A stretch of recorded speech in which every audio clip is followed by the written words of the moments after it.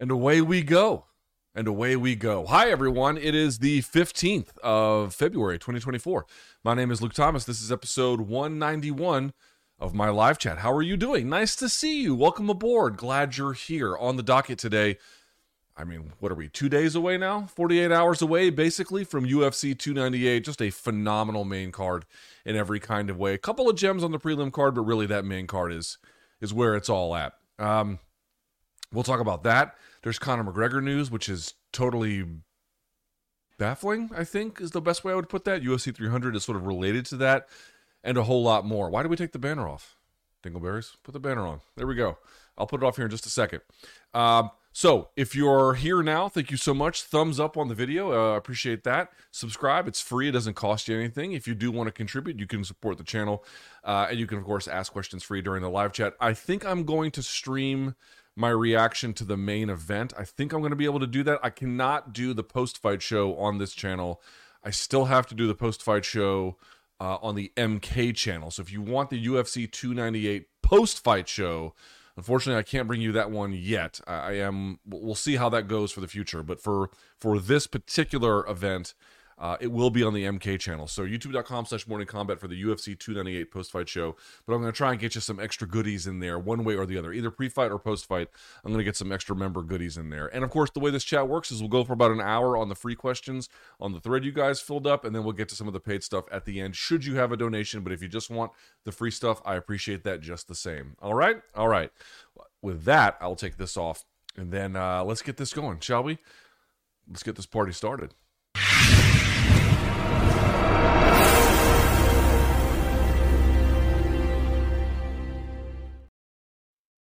All right. How are we doing? How are we doing? Boy, they make it hard to cancel stuff these days. Gym memberships, subscription services. Do I have something on my fucking mouth? Something. They make it hard, don't they? I had to deal with some customer service issues today. You don't care about any of that shit. So we'll get this show started. Again, thank you for joining me. I greatly appreciate it. All right. With that in mind, let's fire this bad boy up. And then let's do it this way. All right. First question's up is, how did Randy Couture come back so dominantly against Sylvia after being knocked out twice by Liddell? Well, the big story at the time, I was very surprised when Couture won that fight. By the fifth round, I wasn't really surprised, but not a lot of people expected him to do well. There was a lot of controversy about that fight when it was announced. It was like Couture was retired. Yeah, he used to be a heavyweight, and yeah, he was a very good championship-level heavyweight, but he hasn't fought in heavyweight in some time. To your point, he had been knocked out by Chuck Liddell in his last contest. He had hung up the gloves. He looked a little bit older. I forget how old he was at that time, but even then he was old by athlete standards. And then he came back and then gave old Tim Sylvia the business. Part of it was that, and this I remember quite clearly, he was going through a divorce when he had lost to Couture, I believe the last of those times. And he had even said in the run-up to that fight, when the Sylvia fight was being, promoted, that he had finally felt like himself for the first time in quite some time. I can very much believe that. I can believe that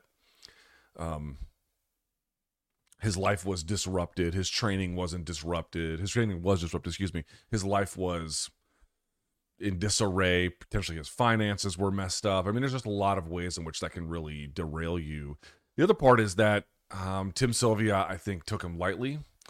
Tim Sylvia didn't really use his size, and then honestly, his size wasn't the right kind of size. He was tall, he was lanky, he had a long jab, but the speed of Couture, that inside leg kick and then overhand that he came with, it was just a nightmare for Tim. And then the issues were Couture just kind of keeping it either all the way out or all the way in, and once he had him all the way in, the takedowns, controlling from the back, Tim Sylvia just really had no answer for someone who was that quick and could get in and out and then was still strong enough. And then you remember he followed that up with the Gabriel Gonzaga fight. And dude, go back and look at the Gonzaga fight. Look at how high he would hoist Gonzaga in the air to return him to the mat. Couture, I don't know if that's exactly prime Couture, but that version of Couture was strong as shit. Super, super strong. Obviously very technical wrestler as well, right? Being an Olympic alternate. The guy could put it together. I just don't think there were naturally much bigger guys at heavyweight, and Gonzaga was a decent athlete. I do believe that. He actually had a very good career in sport jiu-jitsu. But the truth of the matter is they were not athletes like Couture. Couture found a way to use comparable strength, I would argue, but much better speed, much better tactics, really understanding what those guys were up against. And he had a brilliant game plan. Also, I remember the camp for the Couture fight versus Sylvia, and he brought in every heavyweight of every kind of remotely similar size to Tim Sylvia, whether it was a height issue, whether it was a reach issue, size issue. I mean, he was out there, and I remember because every fight you always hear that the guys telling you who trained with the person in question. I was like, oh man, this guy looks amazing. Oh man, this guy looks amazing. But I remember, who was it? Was it a Hawaiian guy that he had in his stable? I forget who it was, but I remember him saying, he's like, dude, he's throwing us all around. He's throwing us all around. And I was like, man, come on now. What are y'all talking about? And then he goes in there and, it's just out there just manhandling Tim Sylvia. Yeah, it was big bank take little bank, 84s and candy paint, buddy. Let me tell you. All right. If Holloway and Oliveira fought today in a 155 rematch, who would you favor? Ooh. Jesus, that's a good question. Probably Oliveira, because this version of Oliveira is much better. Obviously, if it was a 5-round fight, you would like Max's chances a little bit better. Max has been submitted, but it has been quite some time since then. So his takedown defense is good. His jab is very good. Obviously, his work rate is very high. In a 5-round fight, I think it could be a little bit closer, but in a 3-round fight, definitely Oliveira. Probably Oliveira either way, but in a 5-round fight, I would wonder about that a little bit. Again, there's a certain thing where people are like picking on Max because I guess he doesn't have the kind of physicality that really stands out, but he has this accumulative physicality. I mean, Jose Aldo couldn't stand up under it. Granted, he's a 145-pound fighter, but you know what I'm saying. 2 times in a row he got polished off. And, Aldo had tough fights after that against some big punchers and was able to beat many of them, So Max has a certain kind of deceptive ability that I think sometimes goes unaccounted for. But to that point, the version that Oliveira has become is, unless he's fallen off a cliff more recently, but based on what we've seen him since the Dariush fight's the last one we've seen, I'd probably go with Oliveira. I just think there's a lot of the things that plagued him in the first fight just don't really exist this time. Yeah. On behalf of all the donks, I'd like to say we miss you in BC. Yeah, I talked to BC today. Oh, I talk to BC every day, to be perfectly honest with you. Yes, we appreciate that. We miss you guys as well. Announcements to come. Stay tuned. But thank you for the support. Thank you for the kind words. And we hope to honor everyone's patience with something good on the other end. So stay tuned. All right. Dana has to offer fighters multiple fights per year. I mean, that's technically true. That doesn't always happen the way it's supposed to, but okay. So how does that apply to McGregor Chandler? Is McGregor being offered other fights and turning them down? Can this be at any weight class? A bit confused how that whole situation works. So yes and no. Yes and no. First of all, they have to be medically cleared before they can be offered a fight. So if you have torn your ACL, they can't go to you and say, hey, we offered you a fight, you turned it down. We're going to add a tolling provision to your contract. It doesn't work that way. Or if you have been suspended by an athletic commission, they can't do it. There's been just a series of circumstances where that's not in play. But let's say it gets to a point where a full year passes and they only offered you 2 fights and they contractually have to offer you 3 or whatever. They can just pay the difference. They can pay the difference if that really comes down to it. But there, you have to understand something. There's all kinds of ways in which they can minimize or mitigate how much they are owed on the other end for something like that. There's all kinds of ways in which not only can they extend the life of a contract, but they can define the terms of the space in between fights in a way that might benefit them depending on the requisite circumstances. And so I don't know exactly what they're doing with Conor. None of us really know.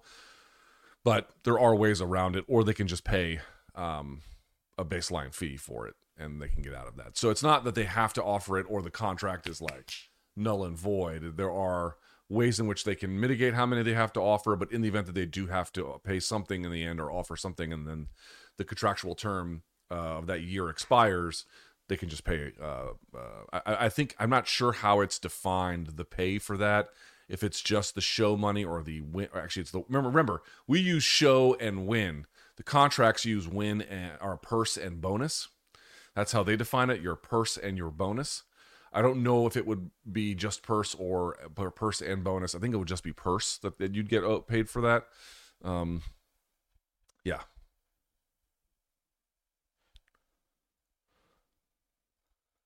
Good question.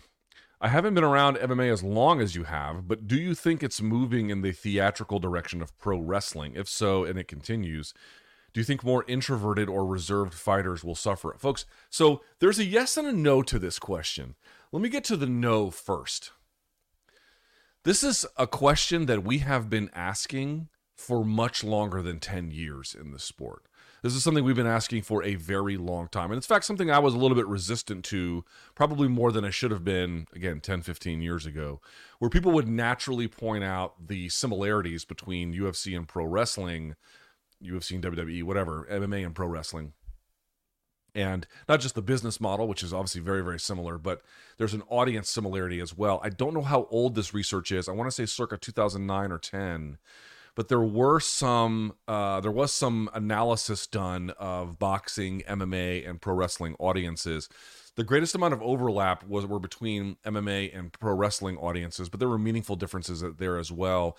The biggest one that I remember were, and again, this was a while ago, so the fan base has changed. I don't know what it would be today.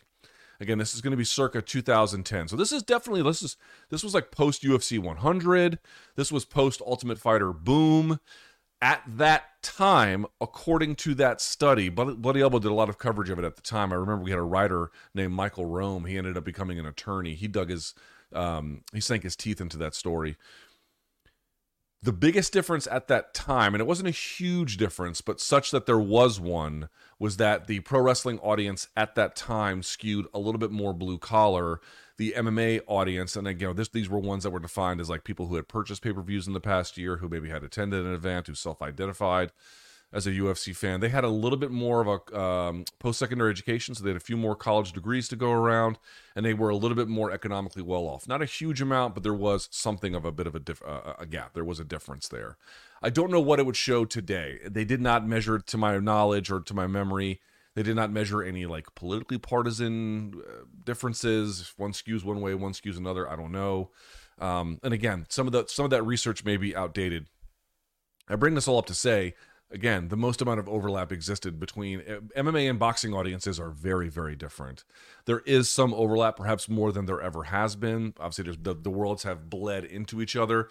But I mean, again, I'm going to say it before, like I've been to a million MMA events. I've been to, I won't know if I say a million, but I've been to, a gazillion, whatever it is. I've been to many, many boxing events. I have been to several boxing events that the crowd was 90% plus black. I've literally never seen that at an MMA event. I've been to boxing events where the crowd was 70, 80% Hispanic. I've never seen that at an MMA event. Now, obviously, if they go to Chile, if they go to Mexico, then of course it's going to be that way. I'm just pointing out MMA tends to sort itself as predominantly, not exclusively, but predominantly white. Boxing tends to sort itself as black and Latino, not exclusively, but predominantly. Just on that alone, it creates a pretty big difference. But there is clear connectivity between UFC and WWE. Obviously, now they're owned by the same entity in TKO. To answer the question, one thing that study found as well was that a lot of MMA fans had identified as previously being WWE fans, but had kind of, to their description, and again, I'm not here to make any judgments about what anyone likes, but according to that study, people who had identified as MMA fans had kind of felt like they had watched pro wrestling for a time and then kind of graduated out of it into MMA. Again, everyone's going to have a different path and a different view of things. But there were some genuine concerns at the time, and especially remember that post 2009 meant post UFC 100, Brock Lesnar was in full swing at that point. And so there was a lot of folks, not that he was cooking up weird storylines, but that were bringing in that audience. When they announced Brock Lesnar, they had this commercial. And this was back when UFC commercials had a narrator. Like, you ever heard that, like, that deep voice movie guy, like, in a world where Tommy goes to school, that kind of thing. UFC ads used to do that. UFC, not maybe the exact same guy, but the same kind of thing. And I remember vividly, they had this, like, camera cut. They were like, from the ring to the octagon. And it was Brock Lesnar in, they may have, like, done a photo shoot, but, like, some kind of generic professional wrestling setup, with, like, ring, he was in a wrestling ring behind him.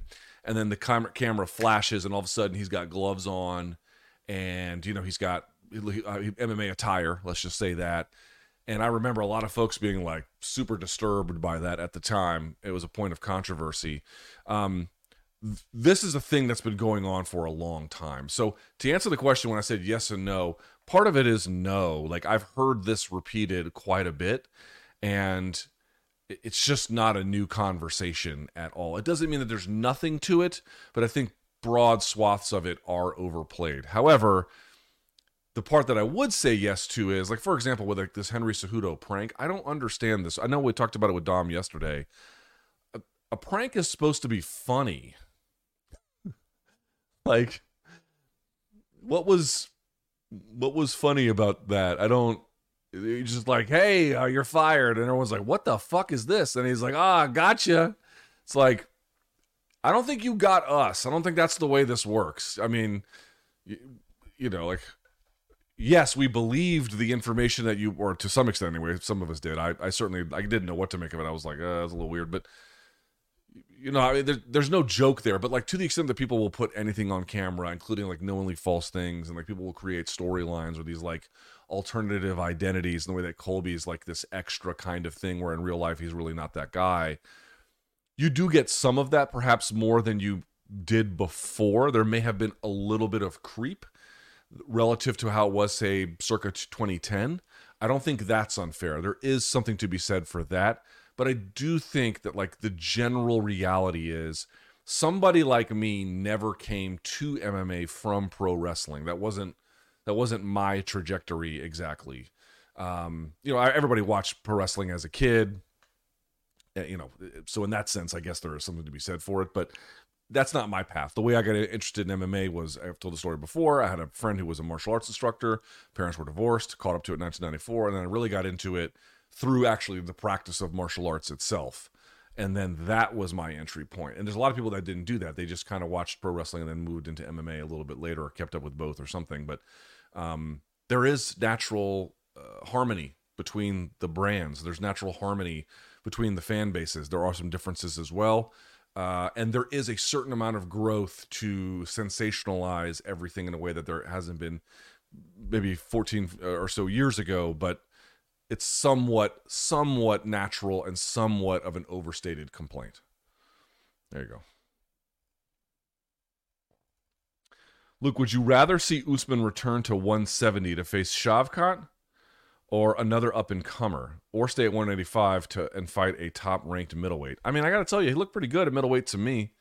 Just one opponent, just one fight, but that looked pretty good. If he wants to stay there, I think he can stay there. I don't know. I mean, listen, the 170 Usman and Colby era was what it was. Usman's one of the best welterweights to have ever lived. Probably second best in my judgment, but very, very good, very legitimate, phenomenal title reign, sensational ability. But it's time for that division to get some turnover. I think turnover is healthy for a division. Colby losing to Leon, I think, is good. Not like, let's stick it to Colby. Like, getting some of these older 35-ish senior figures, I think he's like 36, pushed out for some newer ones, I think is the way to go.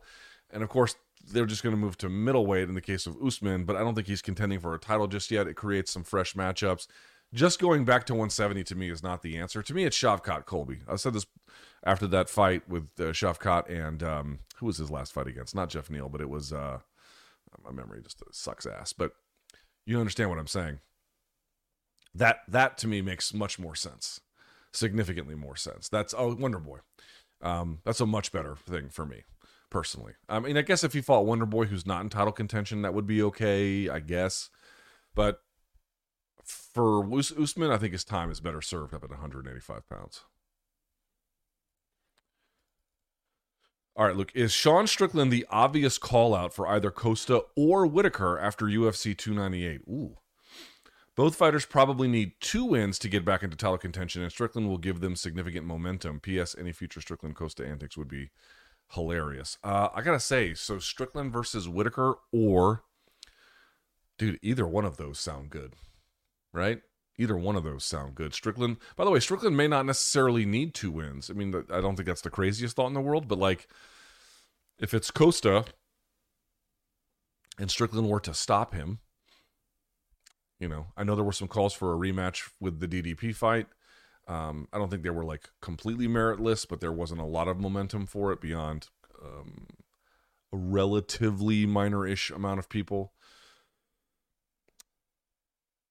You might be right with the 2, but even then, I don't think it's a guarantee. But yes, either way, dude, Strickland versus Robert Whitaker would be, I don't think it'd be a high action affair, but it'd be a very technical one. And Strickland versus Costa has the capacity to be weird as well. I mean, his ability to put the emergency brake on anyone's offense is real, super real. So I'd be happy with either of those, to be honest with you. People need Strickland to be some kind of crazy guy pre-fight. You know, and I do agree. So Costa kind of delivers that, although he's been pretty quiet this time. Not been a lot of Costa antics. Now, we haven't gotten to the presser. We haven't gotten to the weigh-in. I guess we'll see how it goes. But to this point, he's been pretty quiet. But in general, I actually am much more interested in seeing what would happen. You know, this is always going to be my answer for the most part. But Strickland Costa would be a lot of fun. A lot of fun as a fight itself. All right. Here we go. Hold on. There. All right. Rank the faves in the top 7 fights at 298 based on how confident you are in them winning. Well-matched card because lots of close fights odds-wise. Excuse me. All right. Rank the favorites in the top 7 fights. I'm not sure. I guess Volk would be the favorite over Topuria, right? So... I'm not sure how to answer this question. I'll just say this. I'll give you my level of confidence. My level of confidence in Volk over Topuria, not to say that Volk couldn't win, but it would be, even if you think he can win, I would caution against having too much enthusiasm. Robert over Costa, unless Robert is fully banged up, he should win that one. I'm not going to say no problem, but he should definitely win that one. Gary over Neal is an interesting one. That's going to be a function of Gary's footwork, big time. There's just no way he's going to want to exchange with him in mid-range at all. Not hardly at all anyway. He's going to want to be on his horse. This is going to be a question of like what Neal can do to him.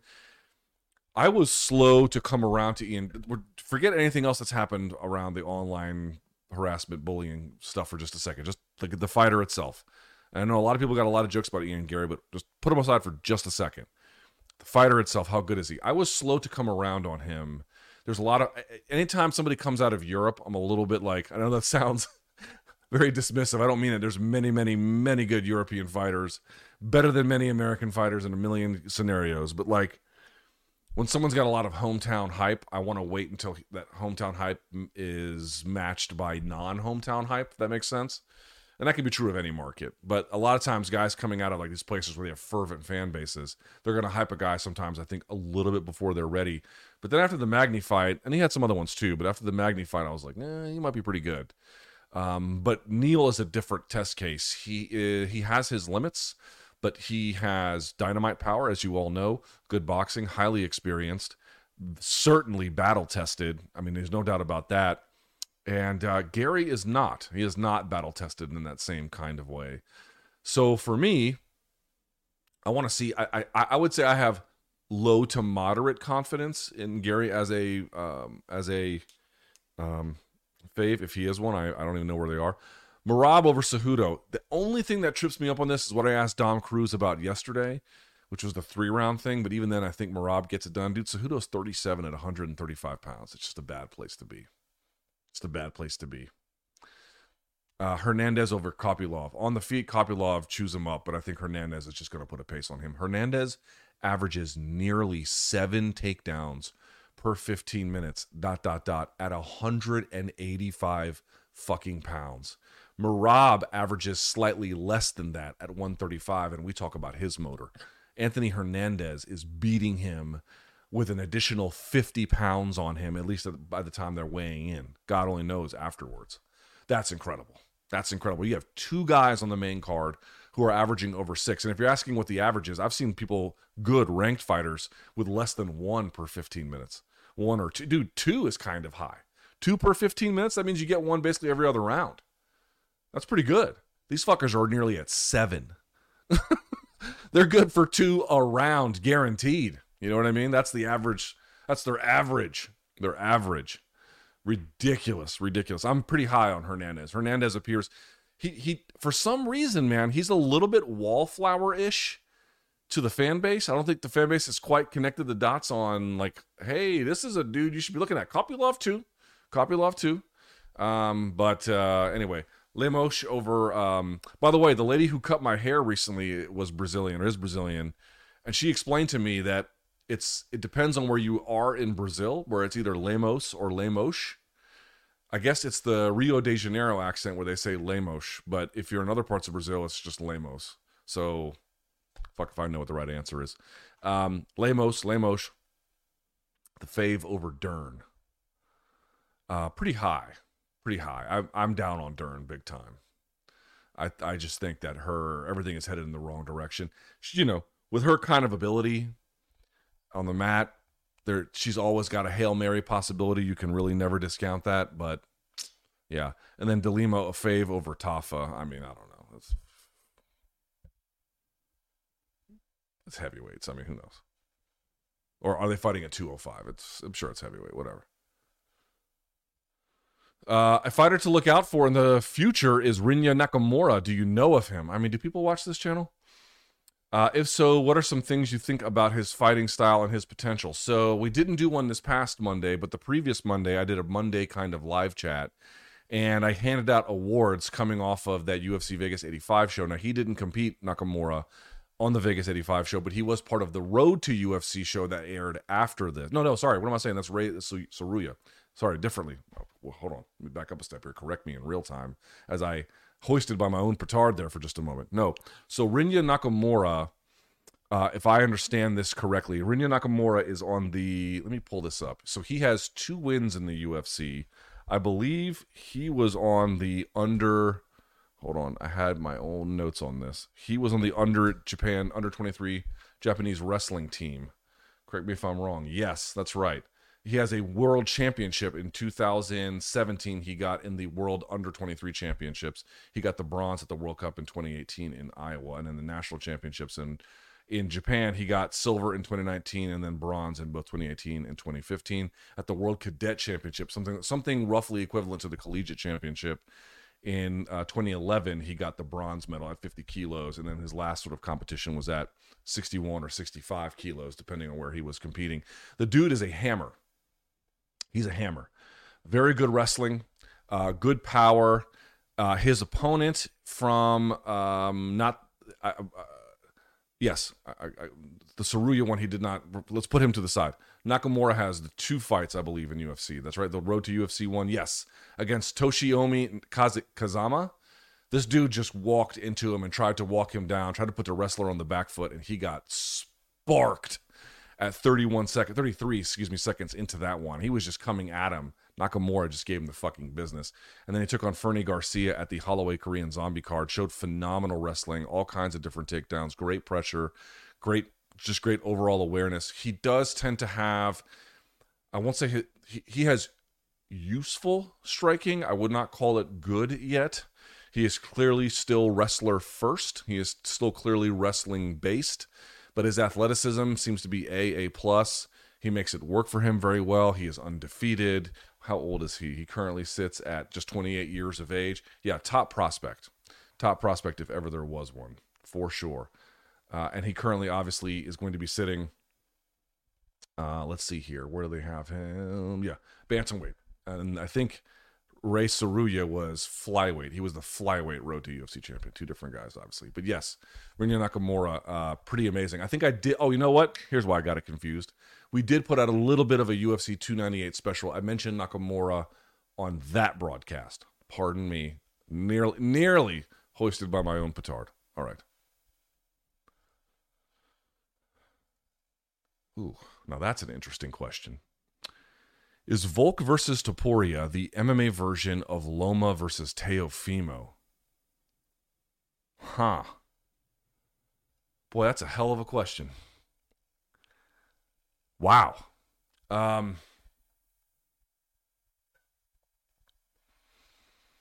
That's a great question. Man, I wish BC was here. I'll say this. That's not a bad comparison. There are probably layers to that fight that I don't particularly understand that may make any comparison between that fight and Volk-Topuria null and void. But if you're asking, in the case of Loma and Teofimo, by the way, it's not Teofimo, it's Teofimo, but okay, neither here nor there. You had Volk kind of, sorry, what am I saying, Volk? Loma kind of shit the bed in that fight. Remember, he didn't try until later and then didn't get enough rounds and was like bitter he didn't get it, and maybe he was injured, who knows. So putting that aside, but if you're asking, like, there was one guy who was kind of like the technical master of the division, and then you had this really brash, confident upstart who took the fight to him and used not, by the way, Teofimo Lopez is skilled, but doesn't have quite the same skills a guy like Lomachenko does. The bag of skills that he has there is tremendous, but he does have, in the case of Lopez, dynamite athleticism, good power, and again, just really got in Lomachenko's face, took the fight to him. And there were moments where, of course, Lomachenko pressed him, but just in that particular fight, took his foot off the gas too early and had to rally late. We shall see what complexion the fight takes. But if you're asking if it was a technical master going up against somebody who was not as technical but had two things really going for him: fast twitch muscles, big power, and just a certain kind of gusto to really march on a guy that people didn't want to face. And remember, Rigondeaux was like, fuck this, I don't even want to fight this guy anymore, and it's a multiple-time gold medal winner. Lopez was undeterred, went right into him. In that sense, there might be some real meaningful comparisons. There may be other ways in which that comparison falls apart that perhaps I do not know. I wish BC was here. You know what? I might ask him about it. Where's my phone? Let me ask him.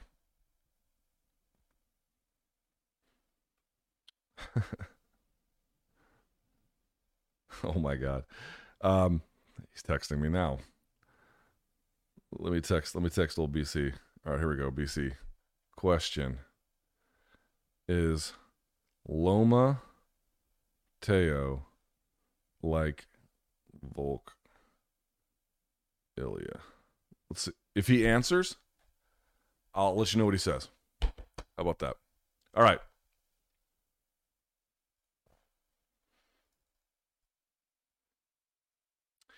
Look, if Volk wins the fight, it would be his 6th title defense, one less than Aldo. Does he have to surpass Aldo's title defenses in order to be the featherweight GOAT? Not necessarily. How many times he has to defend the title to be in the conversation of all-time greats with Anderson, Jones, GSP, and DJ? Is that even possible without getting a second belt? Yes. DJ doesn't have a second belt. I mean, I realize that DJ is fighting at 135, basically, which is their version of flyweight. So in that sense, he kind of is getting a secondary belt. By the way, I didn't see it, but I heard he was on Ariel's show, and he mentioned, like, oh, he won world titles after 35, but that's not what we're measuring. What we're measuring is UFC titles, right? Which isn't to disrespect what he has done. Dude, Demetrius Johnson has done super well for himself over at ONE, beating very legitimate competition. But what I would say is his last fight in the UFC was against Henry Cejudo. That was the one that he lost. He was 31 years of age at that point. Like, he has no wins in UFC for a title at any point, even approximating 35 years old. So that would not apply, which isn't to say there isn't some value in measuring what happens when you look outside of the UFC. And it's also not to say he didn't fight good competition. That's really not what I'm arguing. But the original stat was UFC title fights, 125, 170, and it started out as 2 and 28. People can expand it in whatever ways that they want. They can add women to the equation. You can do other organizations, and that's fine. And maybe you will get results that confirm that this is very difficult, or it drops off dramatically when you go to other organizations. I do not know. But if we're starting with UFC title fights, I think it remains important to keep it there. No, he did not. He did not win any title fights, or he didn't have any fights past the age of 31 in the Ultimate Fighting Championship. But okay, putting that aside, How many times does he have to defend the belt and to be in a conversation of all-time greats with Anderson, Jones, GSP, and DJ? I mean, you can probably already put him there, to be perfectly honest. Not the head table, the top five, where it's, let's see, it's Jones, it's GSP, it's Silva, it's DJ, and it's, you can pick whoever you want there. Maybe you throw Habib in there. Maybe you throw somebody else. I don't know. It would be in the back half of the top 10 that maybe you could put him in there. Certainly, he's one of the best featherweights of all time. I'll say this. If he goes in there and beats Topuria, a 27-year-old guy, and I'll say this too, remember something, folks. We do have the 2 cases at 170 pounds of Tyron Woodley winning on the men's side. We now have 2 more cases on the women's side. I did a video about it this week. You have Amanda Nunes beating Aldana, and then you have Raquel Pennington beating Silva, 35 versus 32, 35 versus 35 in the case of Nunes and Aldana. It's happened to on those particular places as well. But for 155 and down, no one in the UFC has won a title fight over the age of 35. Hadn't been done. If he does that, I got to tell you, and especially against this 27-year-old fucking hammer, I mean, I think you're starting to get to a point where the conversation becomes inevitable that he would be, Hall of Fame already, right? We're talking all-time great. We're talking all that stuff. Yeah, that would be pretty special. I think I'll say this, dude, if he goes in there and he beats Topuria, I mean, the Hall of Fame is kind of already locked up, but at that point, you'd be talking about, yes, you would deserve a seat at the greatest of all time table, in the conversation with what those guys have done. And I also think that, long title reigns, like what you're seeing you get from Volk now, I suspect this will become a little less common over time, in part because guys want to jump weight classes, but also in part because I think maintaining dominance over a division as the game improves is going to be more difficult to achieve.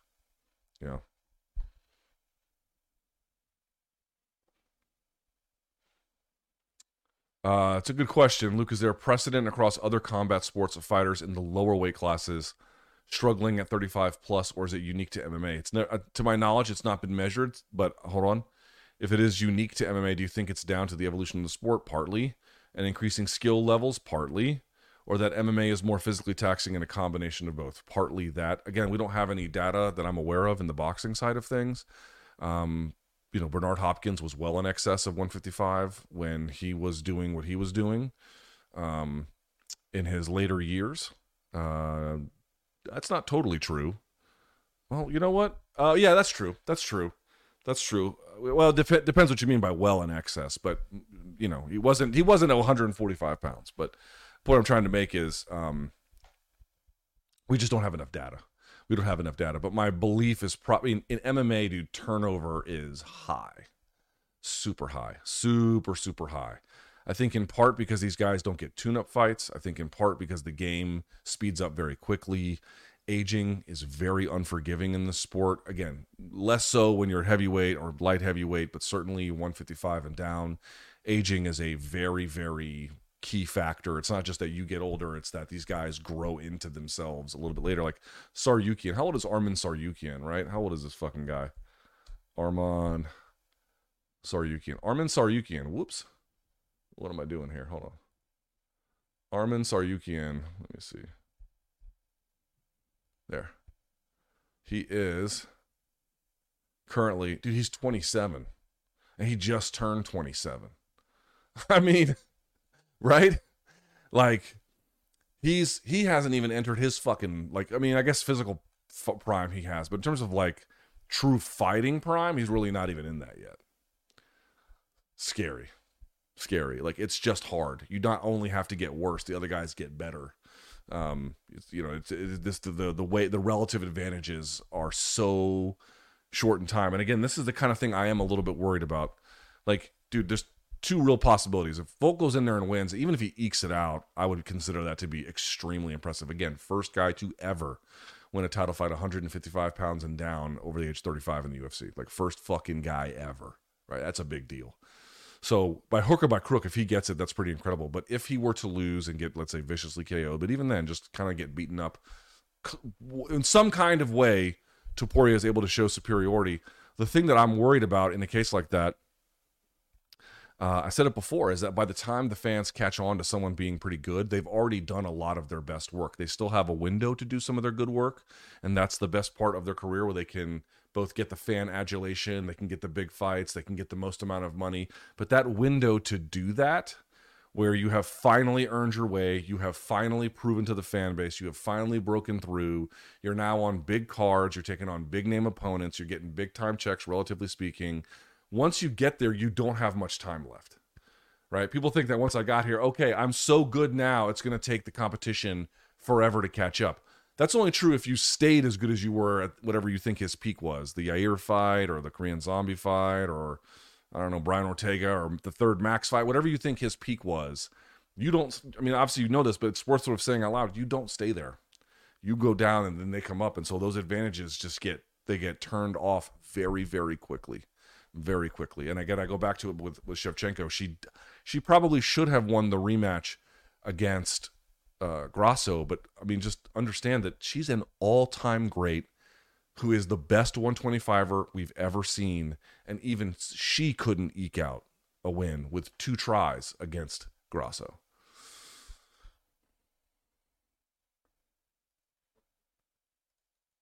What do you think about Henry Cejudo's statement about retiring if he loses to Merab? I think it's a good idea.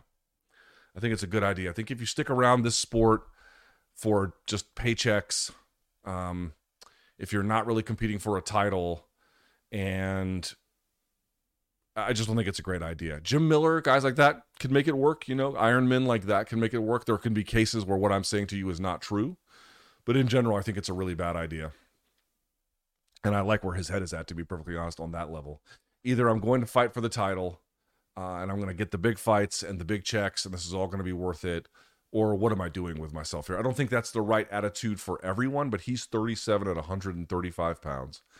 The only thing that I would say is, you have to be very careful when you say something like, oh, Henry sat in his prime. He did do that. He sat at 32 to like 35 or 36, whatever, or maybe he was like 32, 35 or 33, 36. But he lost at least 2, potentially 3 good years of his prime time to go in there and stick it to everybody and get the biggest checks. Now, in the end, I know what his stated reasons are for retiring.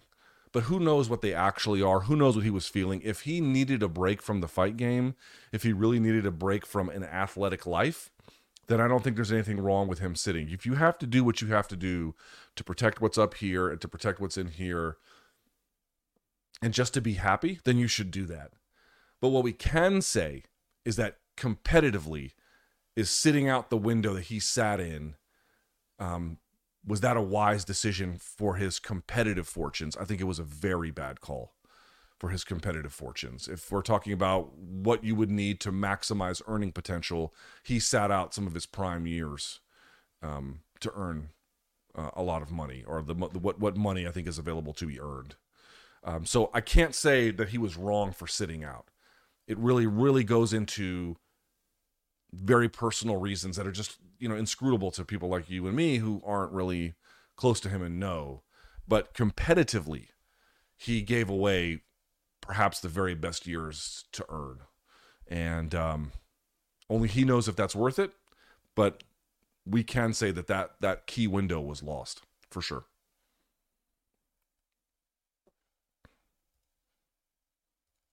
Does Corey versus Dom make sense for next? Only because Dom didn't sound like he was looking to just be a gatekeeper, and Corey needs to stay busy fight.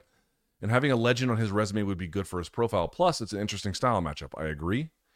Would love it to be added to UFC 300 personally. I don't think there's time enough for that, although they don't even have a fucking main event at this point. But what I was going to say is, I don't think Corey wants that. I mean, if Corey had... I spoke to Corey at length when he was at 50-50 in Falls Church, Virginia. And what he made clear to me both on and off camera was, he's looking to get to the title. I don't know if he would turn down a fight with Dominic Cruz, but if there was no real path to the title with a victory there, my hunch is he might think twice about taking it. On the other hand, if there were no fights available, this was the only one, or this is the best of the available lot of people who would say yes. If he would have to wait, yes, that guy will say yes, but he won't be ready for another 6 months. I don't know if he'll say that. I mean, there's you have to make these things very context dependent. But I can tell you very clearly, his sights are set on the title, and if the fight's not going to get him there, unless there are no other good options that he has to go to, I don't think the Dominic Cruz one would be at the top of his list. That's going to be a personal guess. Let's say if BC responded. He did. Oh, you know what he wrote? True story. He wrote, yes, amazing comparison. So whoever wrote that question, great job. Hold on. Can you give me an answer I can play for my audience?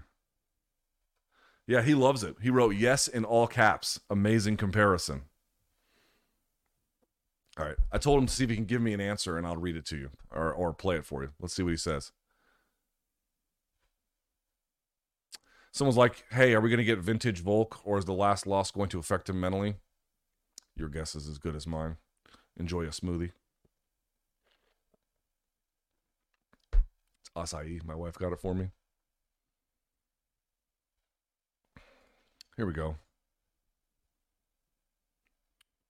I recently rewatched When We Were Kings, and Muhammad Ali took charm and charisma to insane levels. Have you seen it? I have not. It's true. I mean, I've seen a lot of Ali highlights, both in and out of the ring, but okay. It's truly mesmerizing watching Ali in this movie. My question is, have standards for what we consider charismatic in sports stars fallen so low that many now consider people like Sean Strickland or Colby Covington charismatic? Even Stabbin' OJ has a million times more charisma, I think you meant to write, than guys like him. All right. So anytime you make any comments about Sean Strickland, there are people who just love his political views and then find any criticism of him hard to deal with. But let's just be honest about this if we can. Muhammad Ali, first of all, let's be clear about something. Can you be reviled by a big portion of the population and still be charismatic? Of course. You'll recall Muhammad Ali refusing the draft to go fight in Vietnam did not win him many fans. Neither inside boxing nor out. He became a titan of the 20th century long after that episode was over. So it should be noted that being charismatic does not necessarily equate to being well liked by the broader public, right? And that being well liked by the broader public is in no way required for fight game popularity. That being said, if you're talking about the parts where and just changing his name from Cassius Clay to Muhammad Ali, and people would not call him by his name. I mean, all this shit was super contentious, right? I mean, that guy was dealing with real cultural fault lines, and he was on one side of many of these issues that put him at odds with big portions of the public. But putting that aside for just a second, dude, Muhammad Ali was a showman, and he would do things in rhyme, and he would put on a display on a stage before things got a little bit wonky with some of these issues he ran into, to cast a wide net to a skeptical public, to convince people to watch him, to make an impression, to be this larger-than-life figure. That is not what Sean Strickland does. I think even if you like his political views, what people like about Sean Strickland is that, one, he is sort of an accidental to these people. And if you dislike him, you won't feel this way. But if you like him, I think what people would say is he would not be the guy that was picked first to be the most popular guy in high school. He would not be the guy who was picked first who got any advantages in life. And, stardom is still very awkward for him, and he doesn't seem to fit naturally with it. I think a lot of people like that about him, which I would say is understandable. But the reality is, what they also like about Sean Strickland is that he is unapologetic and loud and forceful and in your face with the things that he thinks and about how the world should be run and what views matter to him. It is this forceful, frankly, uncharismatic declaration, and that's what they like. What they like is that here's a guy who, in their mind, doesn't bend to these either political pressures or social pressures or whatever. In their mind, tells it like it is, gets out there and does so without apology. But he's not on stage showing you footwork, giving you rhymes, trying to convince the public to find him charming. It's quite the opposite. He is not trying to do that, and by doing that, there are people he has through that process attracted. These are wildly different approaches, and you're going to get different sized audiences for these kinds of things. Obviously, many other contexts and variables that are dependent there. So you should not, like, when someone you don't like becomes popular, it's very, very easy to dismiss that. Right? It's very easy. Your natural instinct is going to be like, but you should examine, like, there's a lot of people who Colby's a little bit different. I feel like Colby got like halfway to where I think Sean Strickland ended up, to be perfectly honest with you. First of all, Sean Strickland got a championship. That's a big difference maker. And I think secondly, Dukester trying to get in. I think Colby got like halfway there. He just never seemed to, like, really be able to. Everything seems so staged and so artificial that there were a lot of people who might have liked his views or were in some way sympathetic to him, but didn't necessarily find him all that charming or interesting. Some do, of course, but it felt a little bit forced. Sean is unrestrained, and I think that makes people who like him, there's a light bulb that goes off with them. Now, if people who like him disagree with my characterization, feel free to let me know what I am missing. I certainly am no expert. I can only make an assessment from afar in terms of what these people like about him, but it does seem that that's a big part of it. And people think, oh, it's just because they like his worldview. That is a big part of it. That's a really big part of it. But it's the unrestrained nature of him. And I don't know if they love everything, like he's just starting fights with Machine Gun Kelly for no reason. Listen, I'm no Machine Gun Kelly fan. I don't... and people were like, oh, he beat up Sneeko. This was such a terrible thing. And I'm like, was it? Was it? I'm not so sure that's true. But he is, for better or for worse, and there are people who respond to this, and it's going to sound like I'm being insulting with this, but I really mean it not necessarily this way. He's a little bit feral, right? He's a little bit unrestrained and unapologetic, and I think that's really what gets people to his side, in addition to being, like, forwardly political with everything. But that's really not, guys who you might know in the fight game who oozed charisma, I think had, there might be some overlap with something like that, but there's going to be some meaningful differences as well. Okay, let me pull this one up. Why do you think so many high-profile figures in MMA lack basic knowledge of scoring criteria? Dom said on your live chat that he thinks a cut automatically wins a round.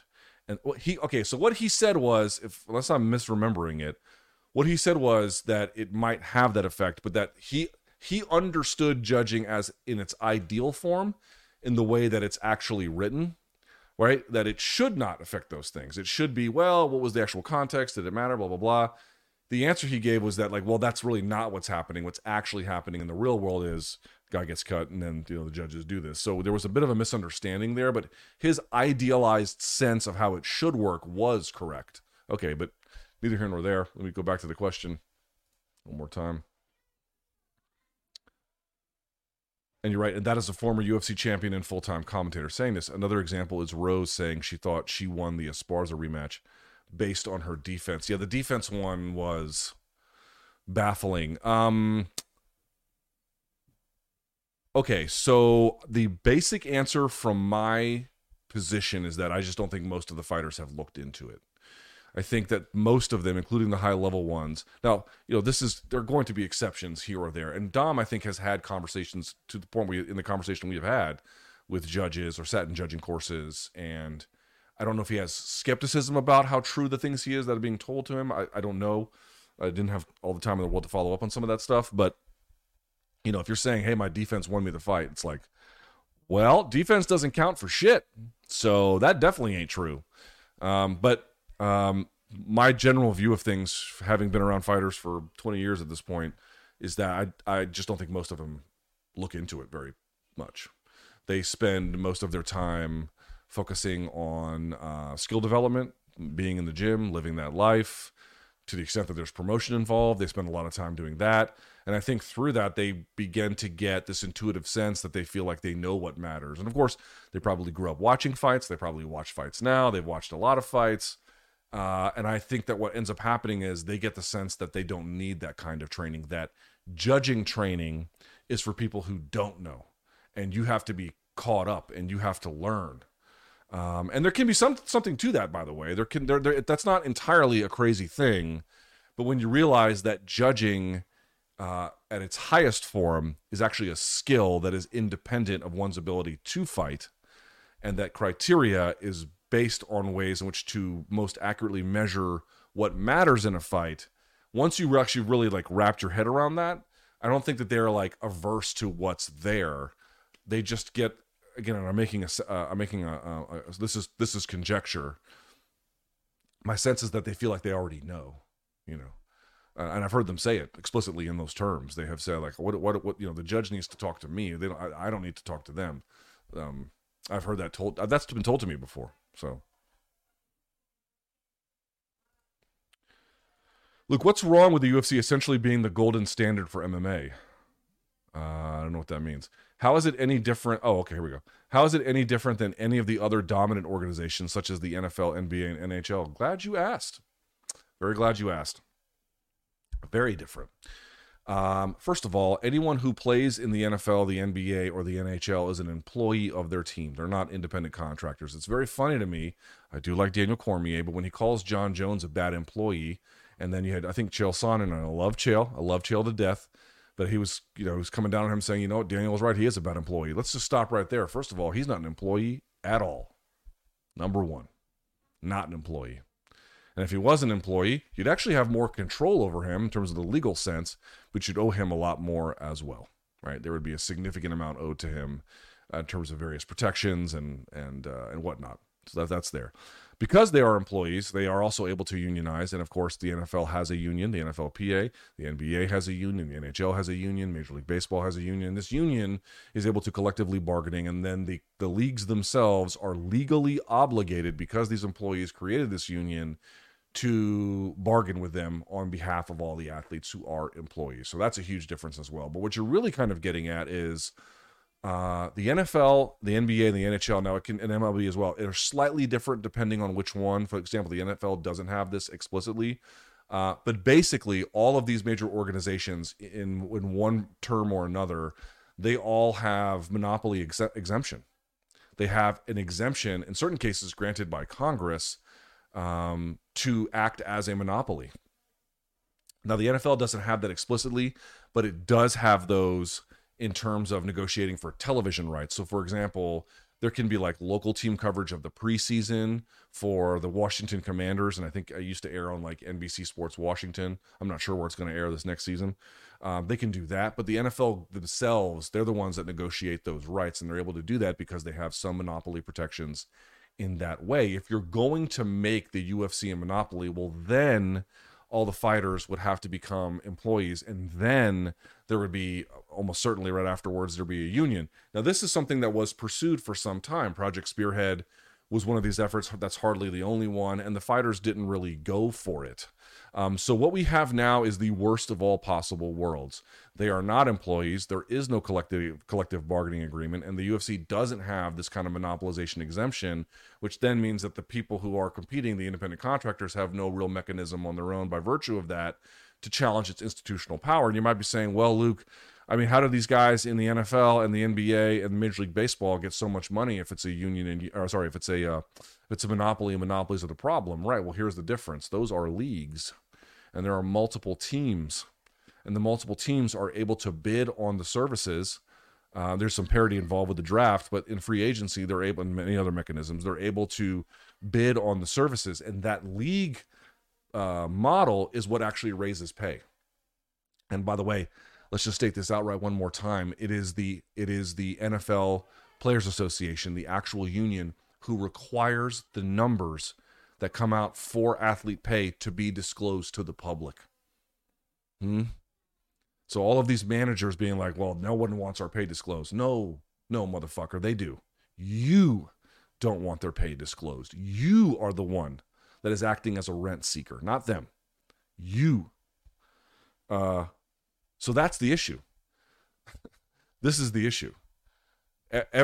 Everything about the NFL and the NBA and the NHL, yeah, they're monopolies. They're monopolies, but they're monopolies that have some of the stuff enacted through Congress, through actual laws passed. Obviously, the president has to sign them, but through laws passed through Congress. And then on the other side, because of these protections or because of these exemptions, there is a balance of power that is created by the player. I mean, dude, who runs the NBA? The NBA or the players? I mean, that's a player-dominant league if ever there was one, because they have those requisite protections, and because it is a league model, that is how pay goes up, which is you don't have that in MMA. You could have a collective bargaining agreement that would protect, I think, some of their interests. That would be better than what we have now, but it wouldn't actually meaningfully raise their pay. What raises their pay is free agency. Multiple outlets bidding for somebody. You get that through having multiple promoters who can do that. But because 90 cents of every dollar that goes into MMA is taken by the UFC, nobody else can actually meaningfully provide those things. I've been talking to labor economists for a project I'm working on.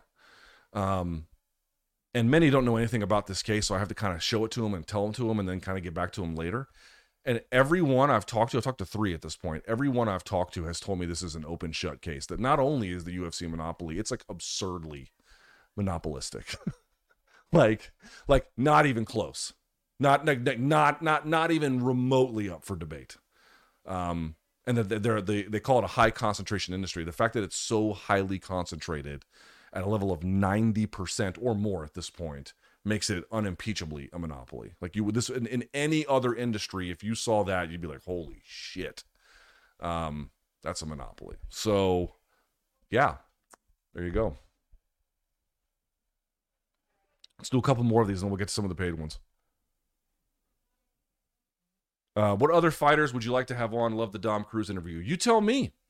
I'll be honest with you. A lot don't want to talk to me. A lot. No, that's not true. A non-insignificant amount don't want to talk to me. I get, there's a few rejections I've had to get through. But I think that's part of the game. Like, you know, I want to out some of these fuckers, but I'll leave that alone. But yeah, you tell me.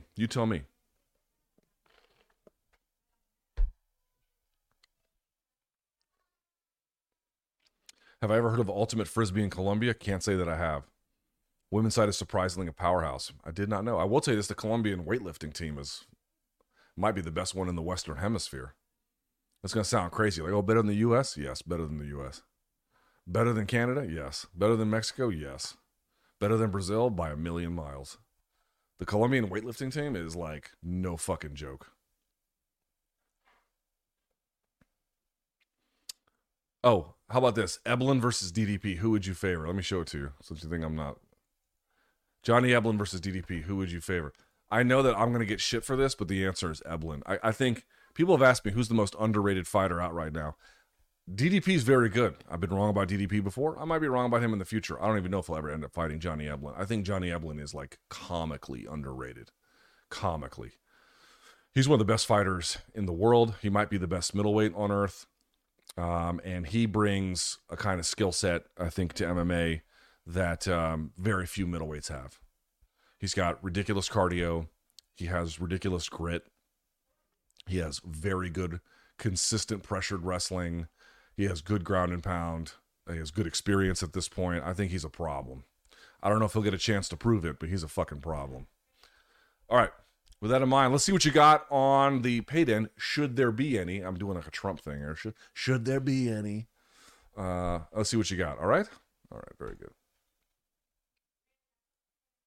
Francisco. Welcome, Cisco. Appreciate you. Cody says, Luke, Izzy's 298 preview touched on the importance of the outer black lines in the octagon. Is the octagon designed this way intentionally? No.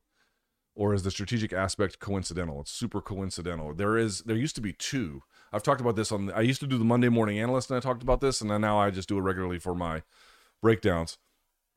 There is those black lines, and once you get past that, I call it the warning track, which is where you see on the outfield of Major League Baseball stadiums, that sort of last line of dirt before the wall that they can hit hit over for a home run. Once you're in that space, that's when they can really begin to get cornered. Once you're back there, saying that you're in trouble is a little strong because it would be very context dependent. But for many fighters, if you're backed up into that space, you're now in trouble because you have almost no space to back up to.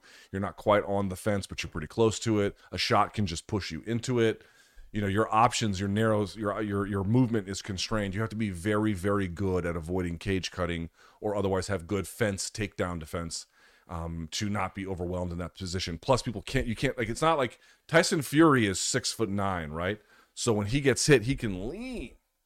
He can lean past the line of the ropes, and then the punches just woof. But you can't lean up against the fence. You get stuck there, and that guys get punched out as a consequence. So it's a real dangerous place to be if you don't know what you're doing. And I don't know what context he was mentioning for that, but he's generally quite right. Nick says, I'm traveling to Japan from NYC to run my first marathon. Damn. Okay. Any tips on how to mentally tackle this while not feeling as physically qualified? Dude, fuck if I know anything. I hated running in the Marine Corps. I fucking hated it. I hated boots and utes runs. I hated PFT running. I've always hated running. Never been good at it. Dude, just have fun. I mean, what else could there possibly be? Just have fun. You're going to Japan, for fuck's sake, to run a marathon. I'm assuming that that's a fun thing for you. Just enjoy yourself. What is the whole point of doing any of that if you're not going to have fun? Just have fun. Beyond that, I couldn't tell you a thing.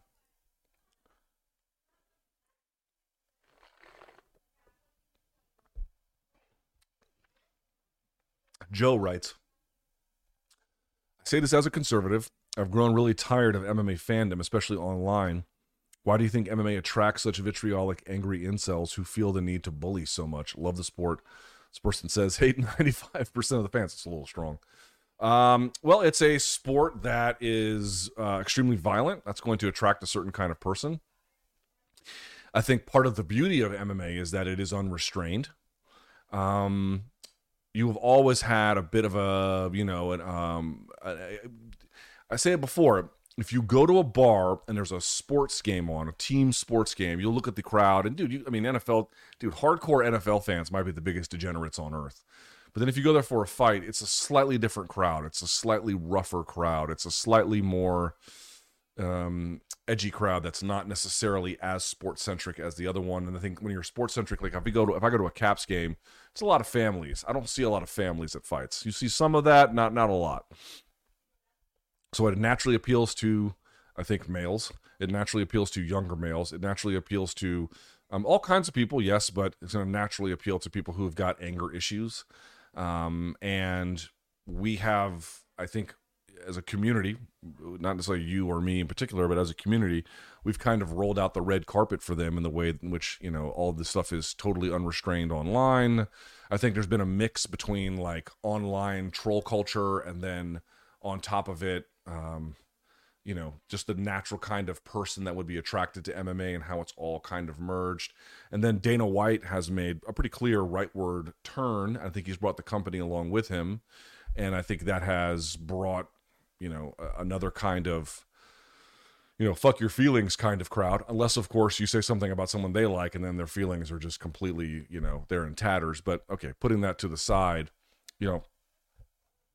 you should never be surprised, no matter who is in charge of the sport, whether at any point that there are going to be rough around the edges people who like fight sports. That's going to be true everywhere you go. The question is what you do about it if you're a stakeholder in the sport to challenge some of those things. Top 3 favorite ethnic cuisines. Ooh, boy, that is a good question. Man, let me think about that one. Top 3. Okay. Spanish food. And when I say Spanish food, okay, so these people, and they do this in New York and New Jersey a lot. These people are like, oh, that person's Spanish. And I'm like, no, they're Dominican. Right? Oh, this person's Spanish. No, they're Puerto Rican. They're not, they speak Spanish. They're not Spanish. One of my biggest pet peeves is when someone describes someone else as Spanish who is clearly not from Spain. Okay, So actual Spanish from España cuisine. That would be one. Number two.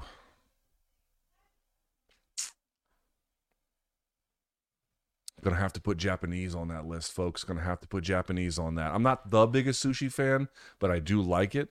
But the depth of that cuisine in all number of different directions that you can go, the precision of it, the beauty of it.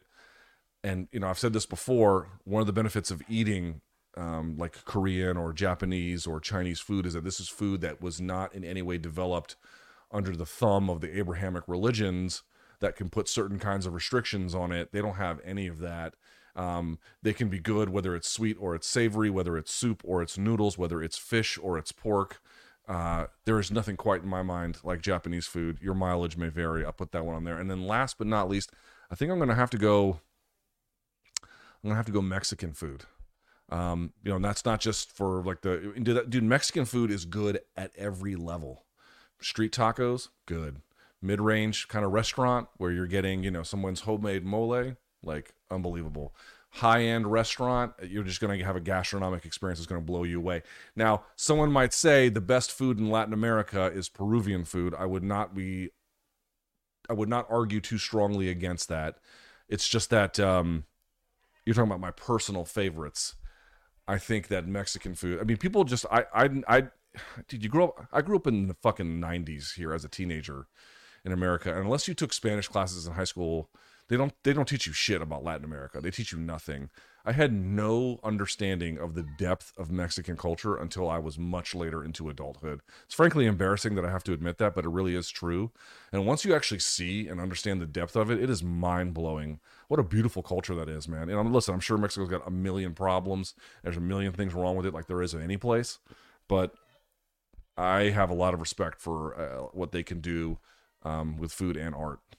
Pretty special people. Just 2 weeks ago, I went to my first regional MMA event in someplace in Florida. Do you have any fun stories from the regional MMA scene? Fun stories? A buddy of mine fought in a pool hall in 2005. He got knocked out there. And not like it was a converted pool hall, so everything looked nicotine stained when we had the fights there. I saw a referee warming a guy, one of his teammates, up in the back, and then he refereed his fight. I've seen some shit like that. I've seen all. I went to a fight that was in a gun range. That's a real thing that I did. That was in Virginia too. That wasn't even that far away from here. I went to a fucking fight at a gun range. Yeah, I've seen some dumbass shit. But that's real MMA right there. People are like, oh, the UFC is real MMA. No, the UFC is real MMA in the same way that, like, I don't know, like Volk versus Ilia Topuria is like, the most Michelin-starred restaurant in Paris or something.